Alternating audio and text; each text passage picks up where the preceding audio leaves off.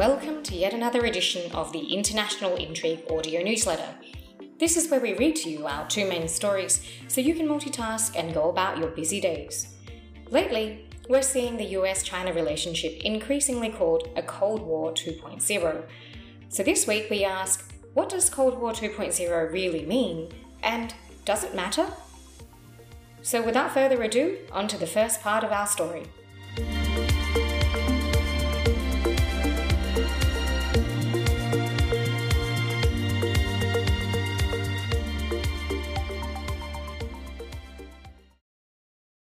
What does Cold War 2.0 even mean? To answer that question, we must look deep inside ourselves. But who has the time for that? Instead, we'll just look at the OG Cold War and what folks mean when they compare the two. We do love us a bit of TLDR history. Cold War 1.0 was a decades-long struggle for global influence between the US and Soviet Union and their allies. It started in the aftermath of World War II in 1947 and ended in dramatic fashion with the iconic fall of the Berlin Wall / unification of West and East Germany. It was also an ideological struggle at its core between individualism and collectivism, aka capitalism and socialism, as a model for the rest of the world. The war's end triggered galaxy brains like Francis Fukuyama to announce the so-called end of history, because the Soviet Union's collapse meant that there was no longer any real competition to liberal democracy and the market economy. Wow. Fukuyama has since postponed the end of history. Cold War 1.0 was not a conventional battle fought directly between the US and Soviet Union. Instead, they fought proxy wars like the Korea and Vietnam Wars, all the while building up their respective nuclear and conventional weapons arsenals to comical, but actually very unfunny levels. And in a newsletter, you'll see a really incredible graph showing how the US and Russian nuclear arsenals evolved over the course of the Cold War. On top of that, there was no shortage of near misses. It's truly a miracle we're all still here. Other hallmark features of Cold War 1.0 included military brinkmanship, psychological warfare, propaganda campaigns and disinformation operations, espionage, which is still providing endless cloak and dagger fodder to spy novelists, trade embargoes and sanctions, fierce sporting rivalries, sometimes leading to great films, and the OG space race. Elon is so derivative. Which of those features exist between the US and China today? 1.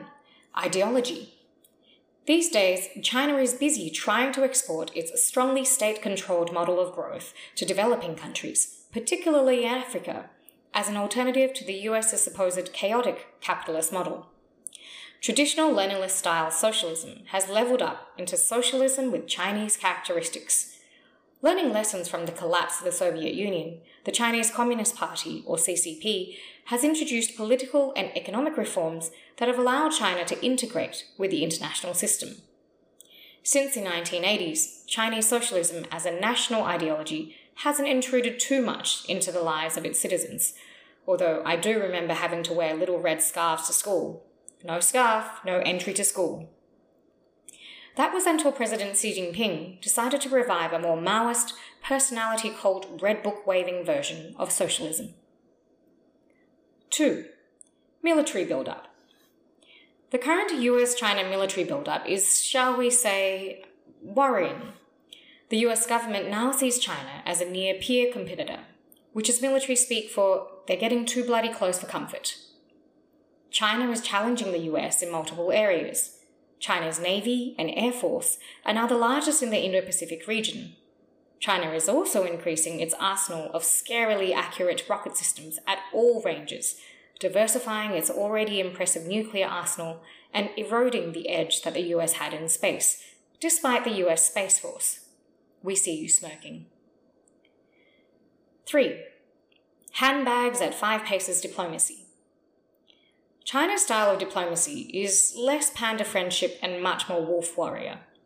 Long gone are the days of Chairman Deng's bide our time and hide our strength strategy. China, under Xi, has decided it's had enough of pretending it can't whoop ass. Instead, China has gone full honey badger, not caring how the US and critics perceive it. China runs influence operations in places like Taiwan, Australia, and Central Asian countries, and simultaneously runs cyber offensives to gain control of those countries' domestic politics. You know, all the things the Soviets used to do. 4. Internal control. Since President Xi came to power, the CCP's internal policy debate mechanisms have all but disappeared. The CCP has increasingly tightened its grip over foreign media, rule of law, political dissent, and even organised religion. China critics love to pick out Orwellian examples of state control, and lately Xi has obliged them by restricting gaming hours for teens and banning effeminate-looking men from appearing on Chinese TV. The CCP is starting to reach into the lives of citizens like it did once under Mao, or like the Soviet Communist Party did under most of its controlling leaders. And finally, economic control. Increasingly, China is also challenging the US-centric monetary system through its central bank digital currency. As we've written before, China is doing this to gain economic control, avoid sanctions linked to the USD, and gain economic leverage over other countries with its non-USD global pay systems. Though this doesn't have a direct analogy to Soviet times, it is yet another cold battlefront between the US and China. So, if those are the similarities between the US-Soviet and US-China competition, what are the differences?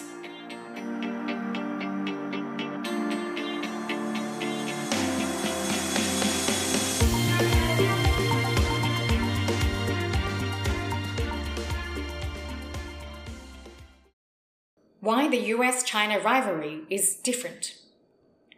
2 words: globalization and technology. 1. Globalization. It's obvious that the interconnected nature of the modern world is starkly different to an era when an empire 2.5 the size of the US was, quite literally, walled off from the rest of the world. But because anyone who is in high school after about 1995 has had globalization causes and effects drilled into them ad nauseum, I'll save you the PTSD of rehashing all that. Instead, I'll focus on what I think is the most important difference between Cold War 1.0 and Cold War 2.0. 2. Technology. Both the Soviet and Chinese governments aim to exert a high level of control over their populations, but the two regimes have had very different ways of achieving this. The biggest difference is the rapid technological advancement made since the fall of the Berlin Wall. Technology in the latter half of the 20th century didn't allow for the total control of people at all times. That could only be approximated by using physical tools like borders, secret police, identification papers, etc. But those methods were expensive, and costs expanded with the size of the state. In contrast, modern China is building their technological equivalents of those physical tools: real ID via smartphones, real-time censorship of social media and messaging apps, ubiquitous facial recognition, and more. These are the modern CCP's ways of perfecting what the Soviets tried to achieve. In my view, understanding technology as the key difference is crucial. Never before has it been possible to know what everyone is doing at all times, or process that information within an actionable timeframe, or break the link between increasing marginal costs and the expansion of surveillance. And in the newsletter, we have a quote from Ben Thompson, which says, "The critical factor that makes tech companies unique is the zero marginal cost nature of software. Venture capitalists fund tech companies are characterized by a zero marginal cost component that allows for uncapped returns on investment."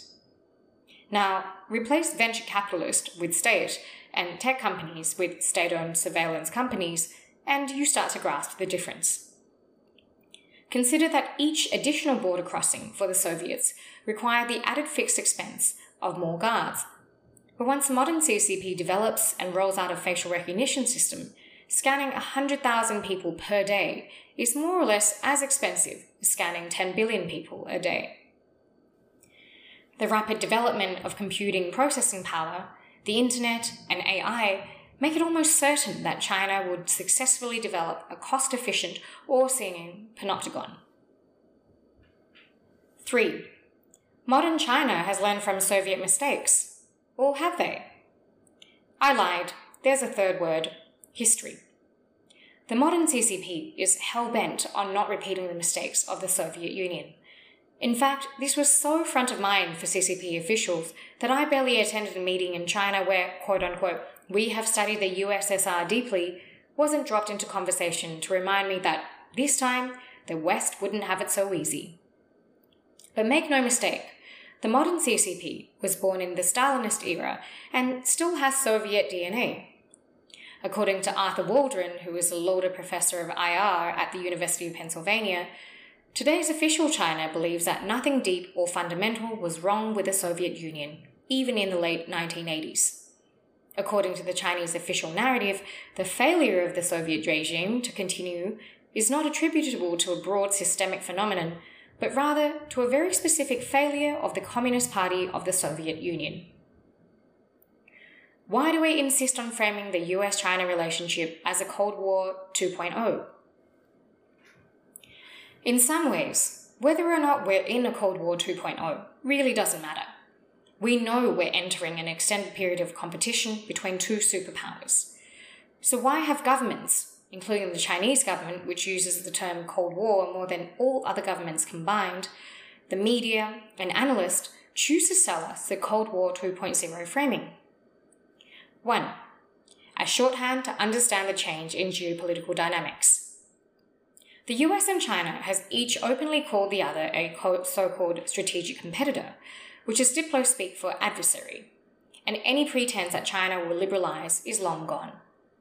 What's the most recent adversarial contest between superpowers? The Cold War. So Cold War 2.0 does its job of communicating the sharp change in relationship nicely. 2. To remind us of the threat that belligerent superpowers pose to us all. I'm going to quote extensively from a recent podcast with the famous and somewhat controversial historian Niall Ferguson. Niall said, "We haven't had a big war in a while. The US and China are doing all the things that you would do as two superpowers if you were going to have a really big war in the next 10 years. Quarreling about multiple issues, underestimating each other's capabilities. I see the probability of a significant conflict as quite high, and what history tells us is that stuff really does kill people." Cold War 2.0 framing gets that message across loud and clear, but it's also overly simplistic. Niall went on to say, "We often think of the Cold War as a cold nuclear war, where nuclear weapons meant Armageddon or peace. The reality is much more nuanced. A limited nuclear war is something that will happen at some point. The surprising thing is that it hasn't happened yet.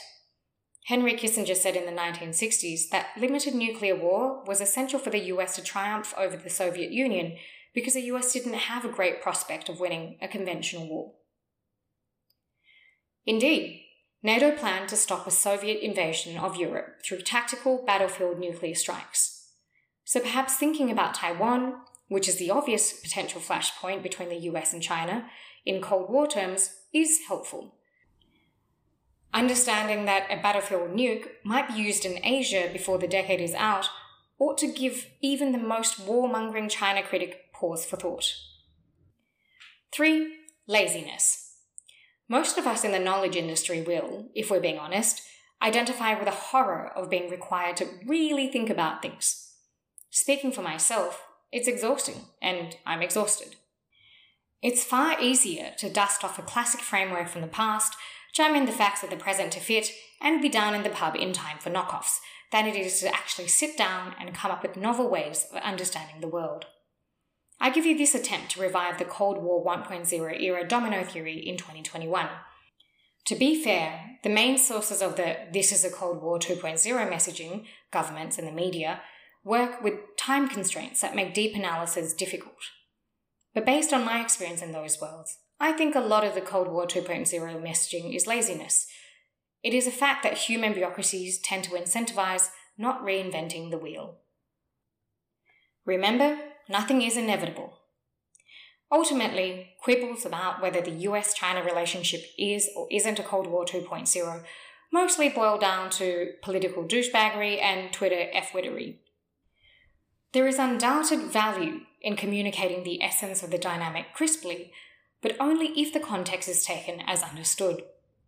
The problem is that, as with so many political or advertising slogans, reducing something infinitely complex to a few words strips it of all meaning.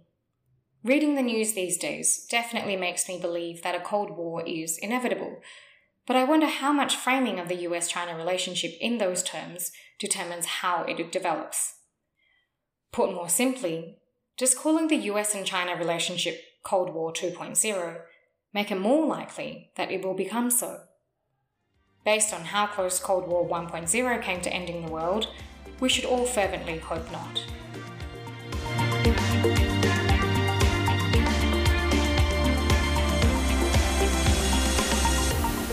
And that's it for another week. We hope you enjoyed this story on the US-China Cold War 2.0. Let us know what you thought, because we always welcome your feedback. Otherwise, you can always get in touch with us by replying to the newsletter or following the link to the subscription in this podcast, or tweeting us at intrigue, that's INT intrigue. And that's it. Until next week.